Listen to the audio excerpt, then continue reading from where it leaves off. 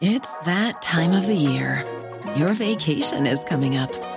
You can already hear the beach waves, feel the warm breeze, relax, and think about work. You really, really want it all to work out while you're away. Monday.com gives you and the team that peace of mind. When all work is on one platform and everyone's in sync, things just flow. Wherever you are, tap the banner to go to Monday.com.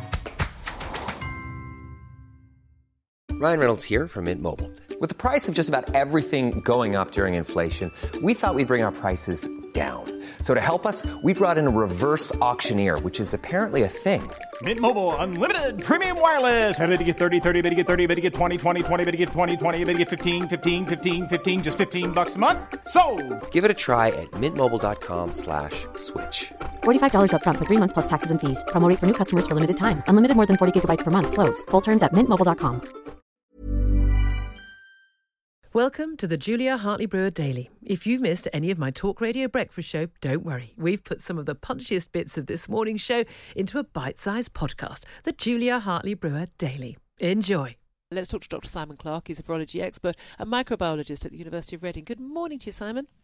Good morning, Julia. Lovely to speak to you. Let's talk about PPE first of all. Personal protective equipment.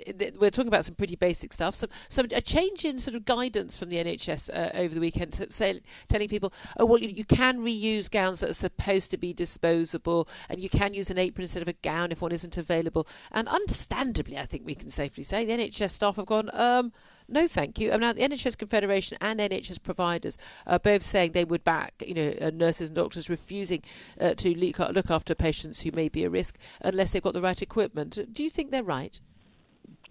Yeah, they are. But I mean, I can imagine a situation where some doctors and nurses will take that option. That is, of course, their right. But there will be a great many who feel compelled to do their duty by their patients. That's the trouble, isn't it? And that's why we've seen 80 NHS workers who have now died. I'm not quite sure how we deal with that, other than the fact that we do get these gowns and gloves and things delivered. I mean, it is the case that there is a worldwide shortage, and that China is the main producer of these. So it has been quite difficult to get this extra equipment. And when we hear about 84 tons coming from Turkey, 400,000 gowns, that will be gone through in a couple of days. Yeah, they will burn through that very quickly. My understanding is that some hospitals are okay for PPE. Some are really in a very bad situation, and you have quite a few sort of middling who are perhaps just days away from running out of things, and they need to be able to acquire extra supplies from places like Turkey. But this is what happens when you sort of out-country all production of everything that's sort of high-value, low margin stuff like PPE. Yeah, that's the thing. That's the big worry. Let's talk about the figures we got yesterday. 596 new deaths, every single one a tragedy for them and their families and loved ones. But those are the figures on Sunday. That's the lowest death toll in 2 weeks, lower than the last 2 weekends, because we know we tend to see lower figures from Saturday and Sunday. So Sunday and Monday's figures are usually lower. But that gives us some encouragement, does it not? We're now looking at the figures doubling every 12 days. Are you hopeful that we are now past the peak, or at the very least heading towards the plateau? I think we're in the plateau.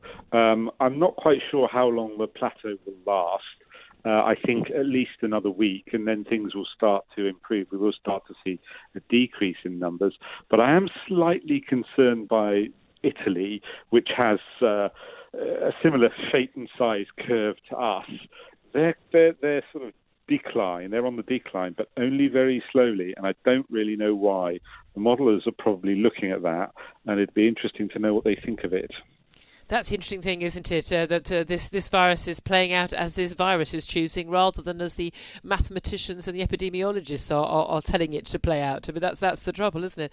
And in terms of deaths in care homes, one of the headlines today is that in the week of the 7th of April, so a couple of weeks ago, there is that 2,500 people died in care homes alone in that week.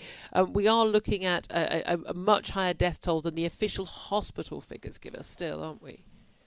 Yeah, we are. It's looking roughly as though you can put a 50% premium on the hospital death toll as to what we're getting in care homes and in the community.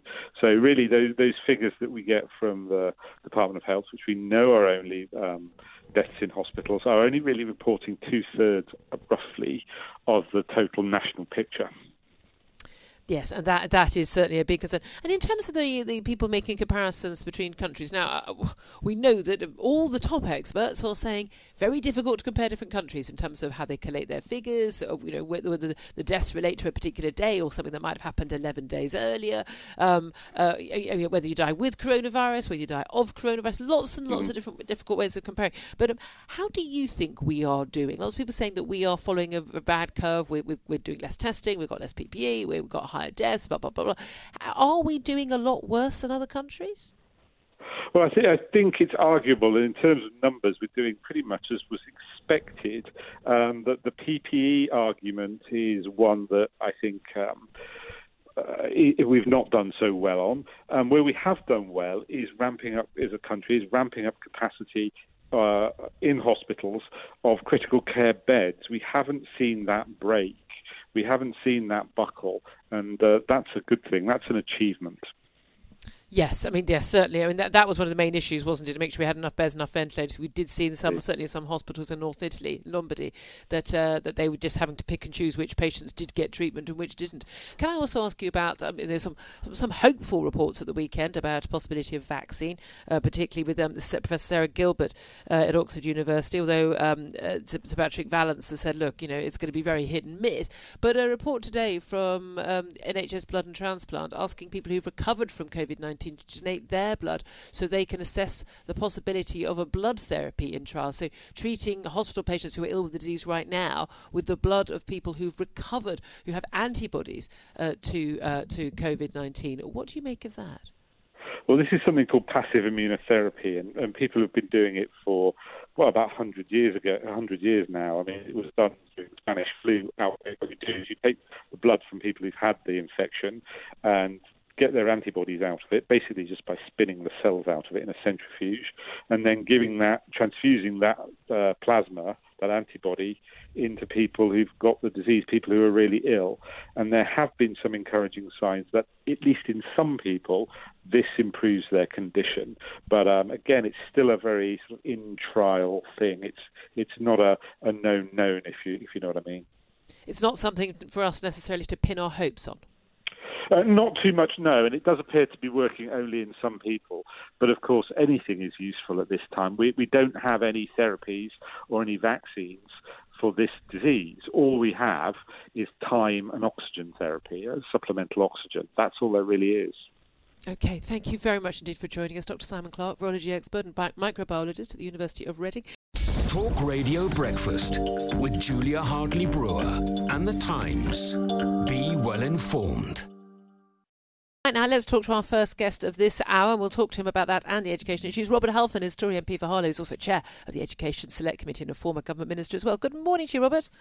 Good morning. Hello there. Hello. Let's speak first, if we can, about these specific accusations in the Sunday Times. Michael Gove called the claims grotesque. There are lots of specific allegations, like that Boris Johnson didn't chair COBRA meetings. Instead, it was Matt Hancock, the health secretary, and Boris took a back seat. There was a failure to prepare, that he was too nonchalant. Early warning signs were missed. And that we sent PPE equipment to China, which we could have needed ourselves. This whole array of allegations. Michael Gove hit back yesterday and called those claims grotesque. A very detailed document was released last night, itemising those claims and hitting back at them. Was the government guilty of missing the early warning signs and failing to prepare? Well, I think the rebuttal on the government website sets out clearly that this wasn't the case. But however, it's very easy for people to look with hindsight, and there are lots of what I call ACDCs, armchair commentators, discussing the coronavirus, thinking that they would have done this or that better. I think that the only thing we can do at the moment is follow the advice. There will be a national inquiry, I'm sure, I expect, afterwards, when all these questions will be asked. But to go into a post-mortem now, before we've even got over this awful disease, I think is entirely the wrong thing to do. You just feel it's just too soon. But, I mean, there is this big concern, ongoing concern about the failure to ramp up testing and this inadequate PPE. Now, we know there are a lot of other countries where there's also a lot of criticisms, not just America. We saw Emmanuel Macron, the French president, had to basically say sorry for failures that his government had made during this pandemic. Certainly Italians and Spanish aren't coming out of this with any glory. There are a lot of governments that are making mistakes. It is important when there is a mistake or when there is a failure for politicians to be honest and open with the people, isn't it? Well, I think, of course, there is. But if you look, the government's responded to, for example, with the testing of care homes. I think 30,000 care homes were contacted by the end of this weekend we've just had in order to ensure that there is proper testing. No doubt there will be things that have gone wrong and things that have gone right. But I do think that for the most part, we just need to get on and solve this, get rid of this awful disease.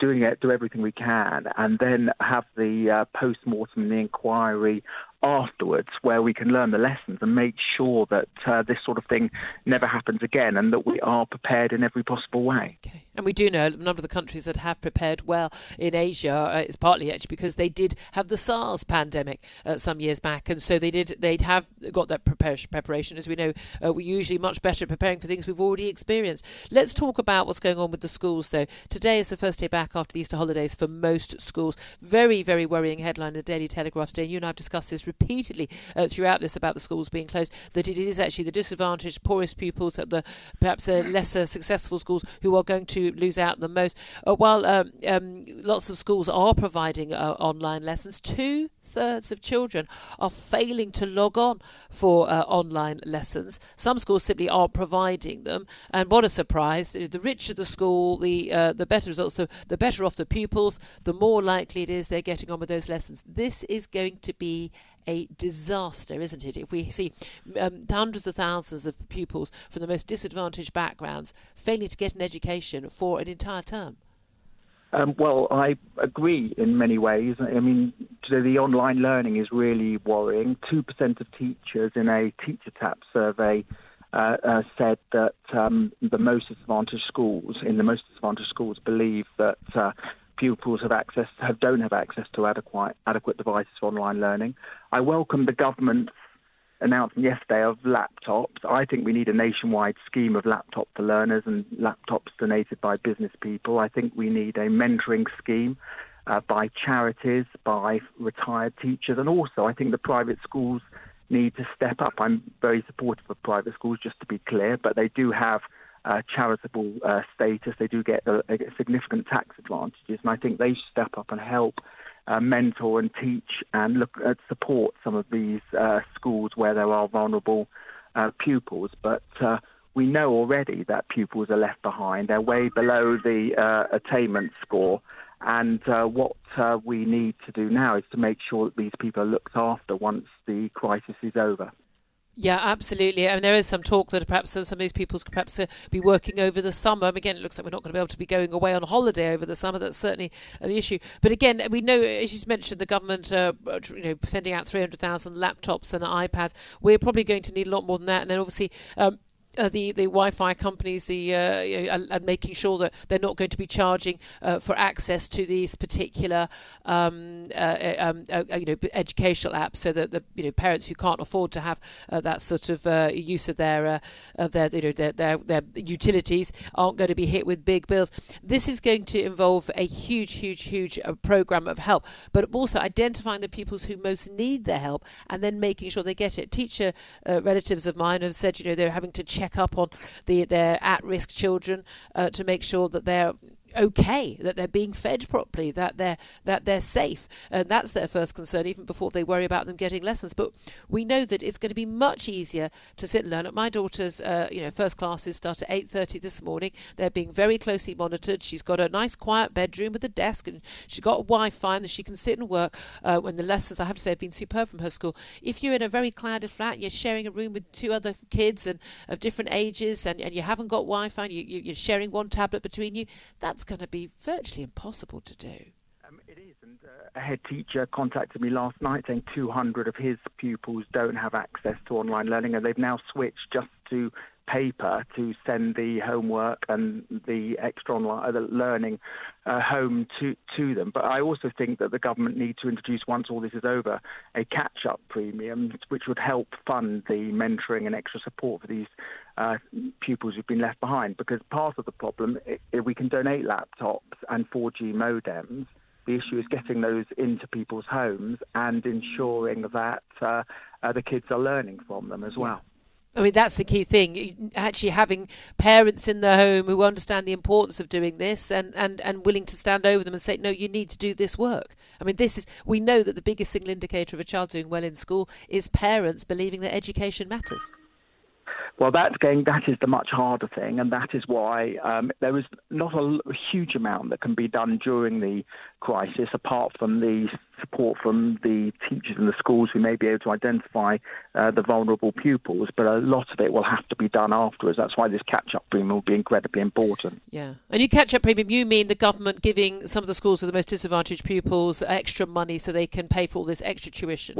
A special fund, yeah. It would be about, so for example, if you taught pupils 3 times a week for about half an hour, what that shows is it would increase a pupil's learning by about 5 months progress, and that would cost around £700 per pupil. It is a lot of money, but we are going to need to fund these things in order to ensure. Don't forget, these students already left behind, already underperforming, and it will be even worse once in the aftermath of the coronavirus.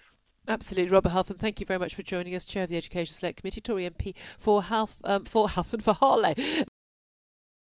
Talk Radio Breakfast with Julia Hartley-Brewer and The Times.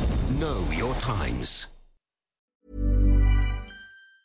When you're ready to pop the question, the last thing you want to do is second-guess the ring. At BlueNile.com, you can design a one-of-a-kind ring with the ease and convenience of shopping online. Choose your diamond and setting. When you find the one, you'll get it delivered right to your door. Go to BlueNile.com and use promo code LISTEN to get $50 off your purchase of $500 or more. That's code LISTEN at BlueNile.com for $50 off your purchase.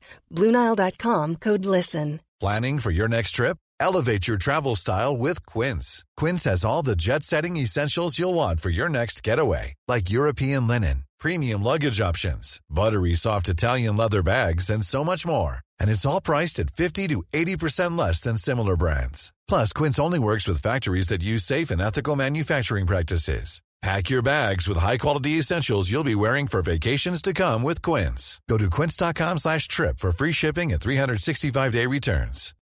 When you make decisions for your company, you look for the no-brainers. If you have a lot of mailing to do, Stamps.com is the ultimate no-brainer. Use the Stamps.com mobile app to mail everything you need to keep your business running with up to 89% off USPS and UPS. Make the same no-brainer decision as over 1 million other businesses with Stamps.com. Use code PROGRAM for a special offer. That's Stamps.com, code PROGRAM.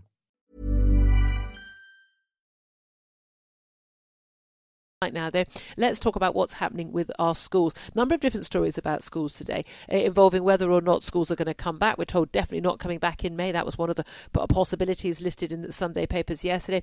But also, as Daily Telegraph reports today, 2/3 of children failing to log on for lessons. And of course, they largely are the kids who are most disadvantaged at some of the lowest achieving schools. Well, let's talk about all of this with the former Education Secretary, still the Tory MP, Damian Hinds, who joins us now. Good morning to you, Damian. Hi, Julia.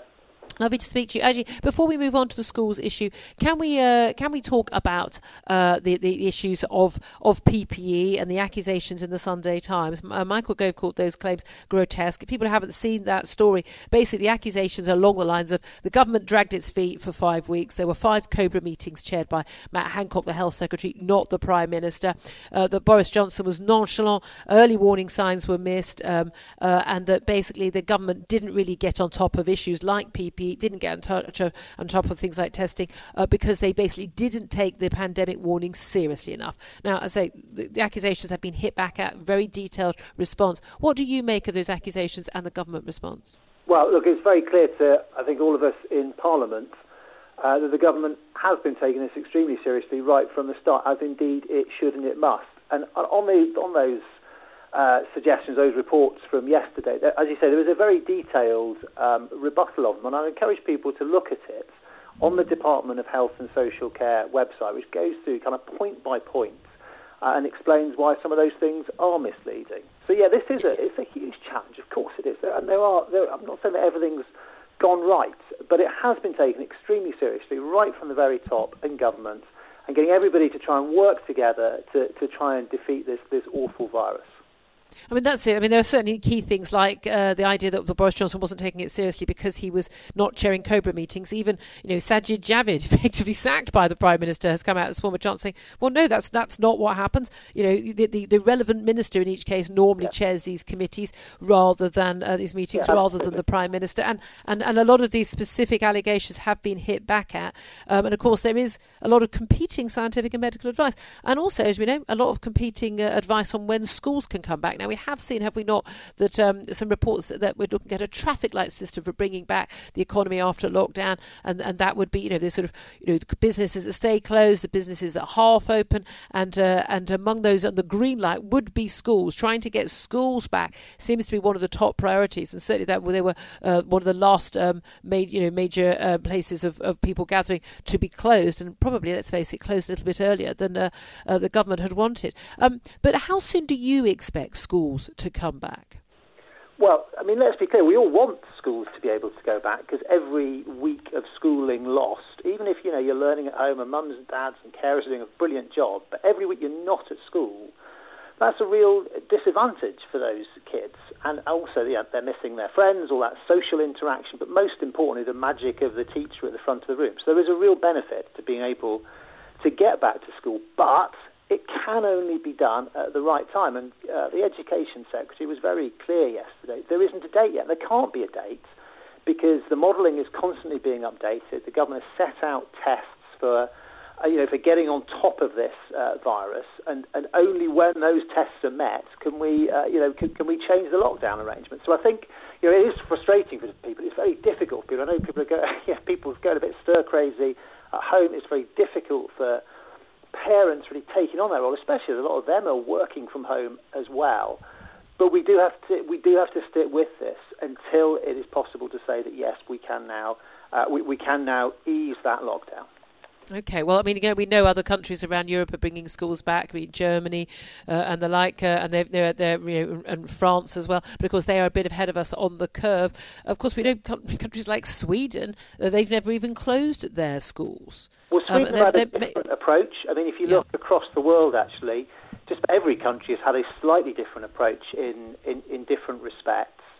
And nobody can say 100% that any of those approaches has been right or wrong, because everybody's been having to move forward gradually based on their own scientific advice, based on the expertise in their countries. I trust the scientific expertise and the advice in our country. I think we've got some of the finest scientists and one of the finest public healthcare systems in the world. But you can only ever keep making judgments, and it's the judgment of how that spread of the virus is going, how this lockdown is working, and of course weighing up all the different factors that play into that. Yes, I mean, this is the crucial point, isn't it? The decision about when to go into lockdown, what to lock down and when to come out and in what order.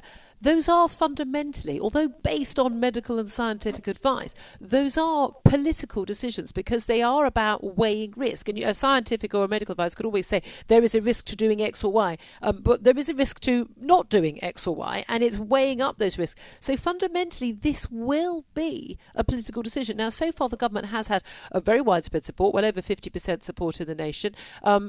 We are seeing that support beginning to drift downwards, but again, I can't imagine any government doing anything at all not seeing their support drift downwards when people are locked down, losing their jobs and the like, because people are anxious and worried, and we're constantly told all the other things that we should be doing that we're not doing and why we're wrong. But of course, that's what's happening in every country, isn't it? There's no country where everyone is clapping everyone on the back and saying, well, aren't we all just doing perfectly and everyone else has got it wrong? No, you're right. They are judgments, and that's why we have democratically elected people ultimately to make those judgments who can be held to account.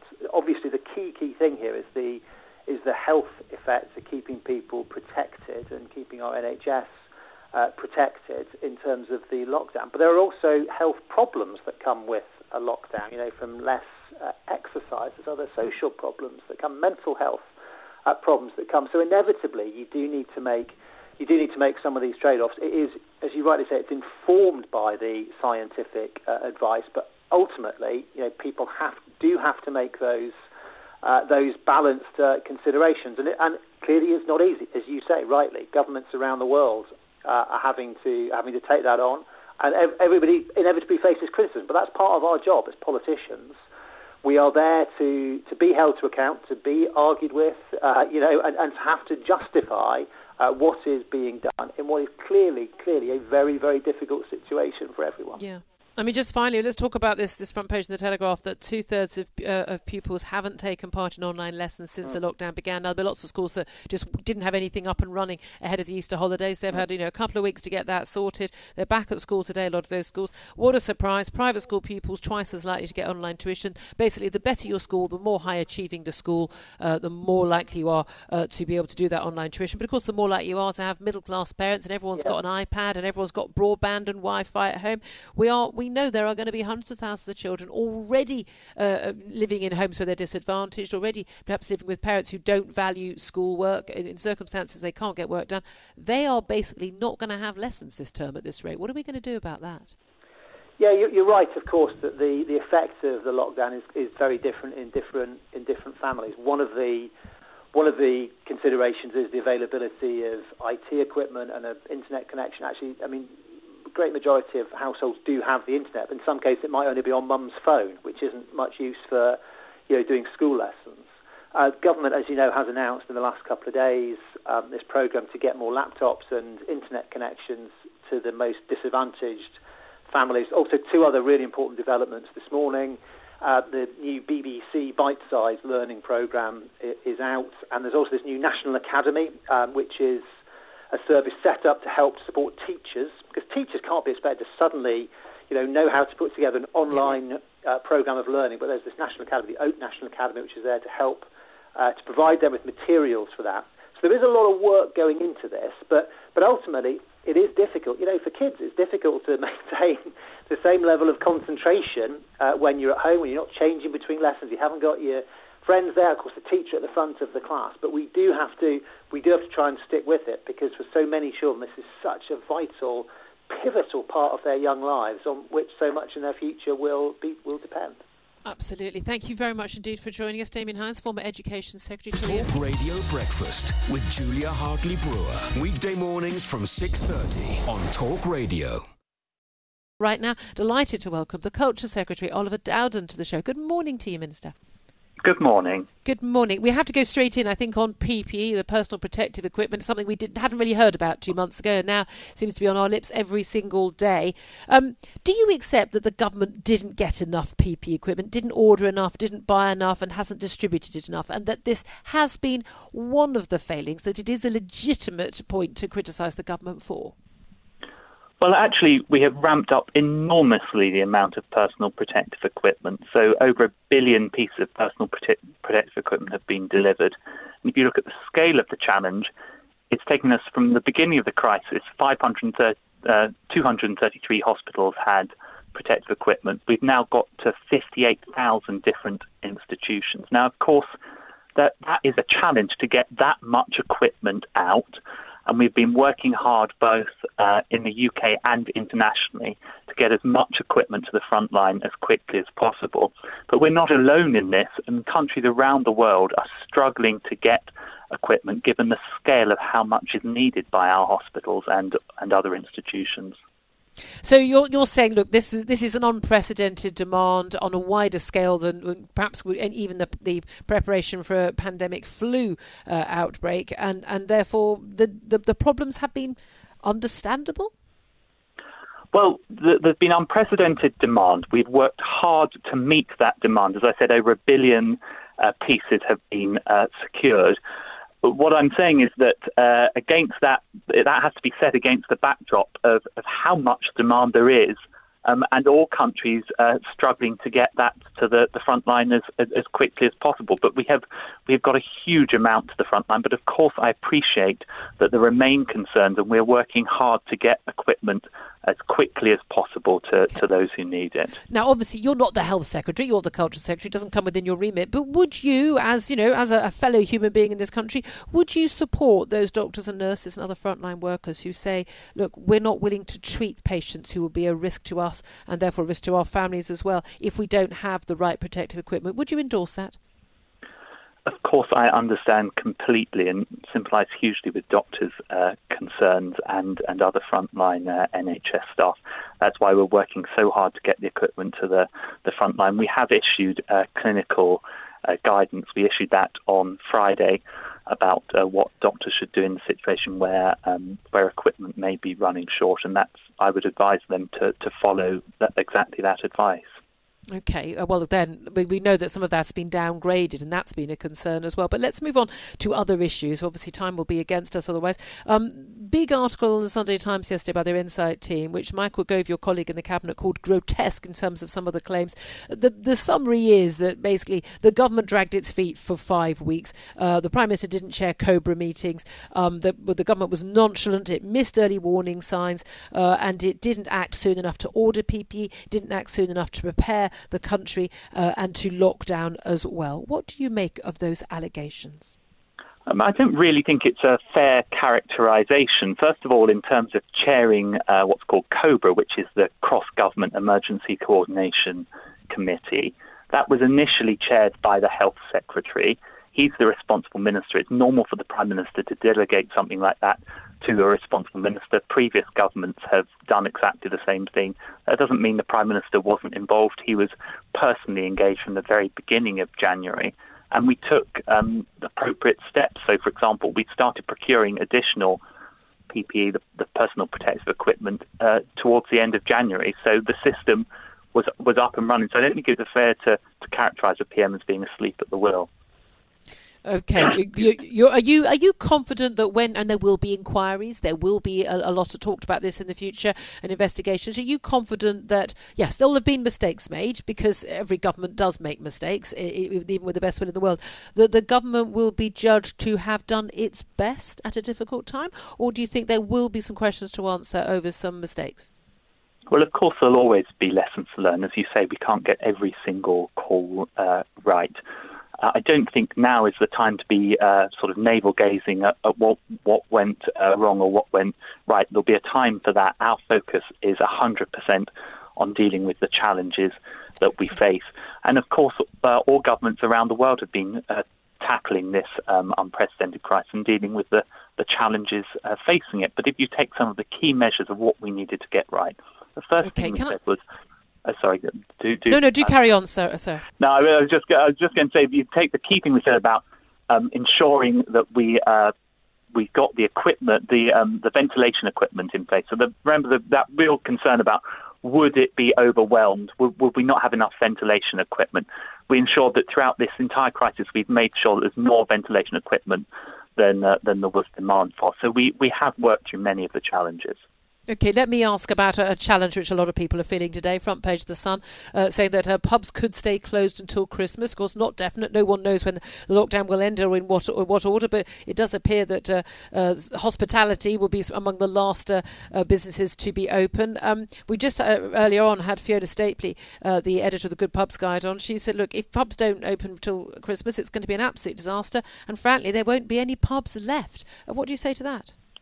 Well, first of all, I love the local boozer myself, and I'm one of, when I get any free time, I love going to my local pubs in Hertfordshire, and I'm as desperate as anyone else for them to open as quickly as possible. And we all want to get back to normal life, but we have to do it in a way that it's safe to do so. That's why we set these 5 tests as to when we can start to ease the lockdown restrictions, and then the order in which we ease those lockdown restrictions will be based on the scientific evidence. So I want them open as quickly as possible. I know what an important economic contribution they make, let alone the huge social value. But we can only do that when it's safe to do so, because otherwise the risk is if we go too quickly, we're going to have a second peak, and then we'll have to have even more draconian restrictions that none of us want. OK, just finally, Harry and Meghan, the Duke and Duchess of Sussex, have issued a statement saying they'll no longer have any dealings with any of the British tabloid newspapers. And of course, that's the Sun, the Mail, the Express and the Mirror and their Sunday equivalents as well. Of course, they're no longer part of the formal working royal family. They are now effectively celebrities themselves. But what do you make of their decision not to work with the British media?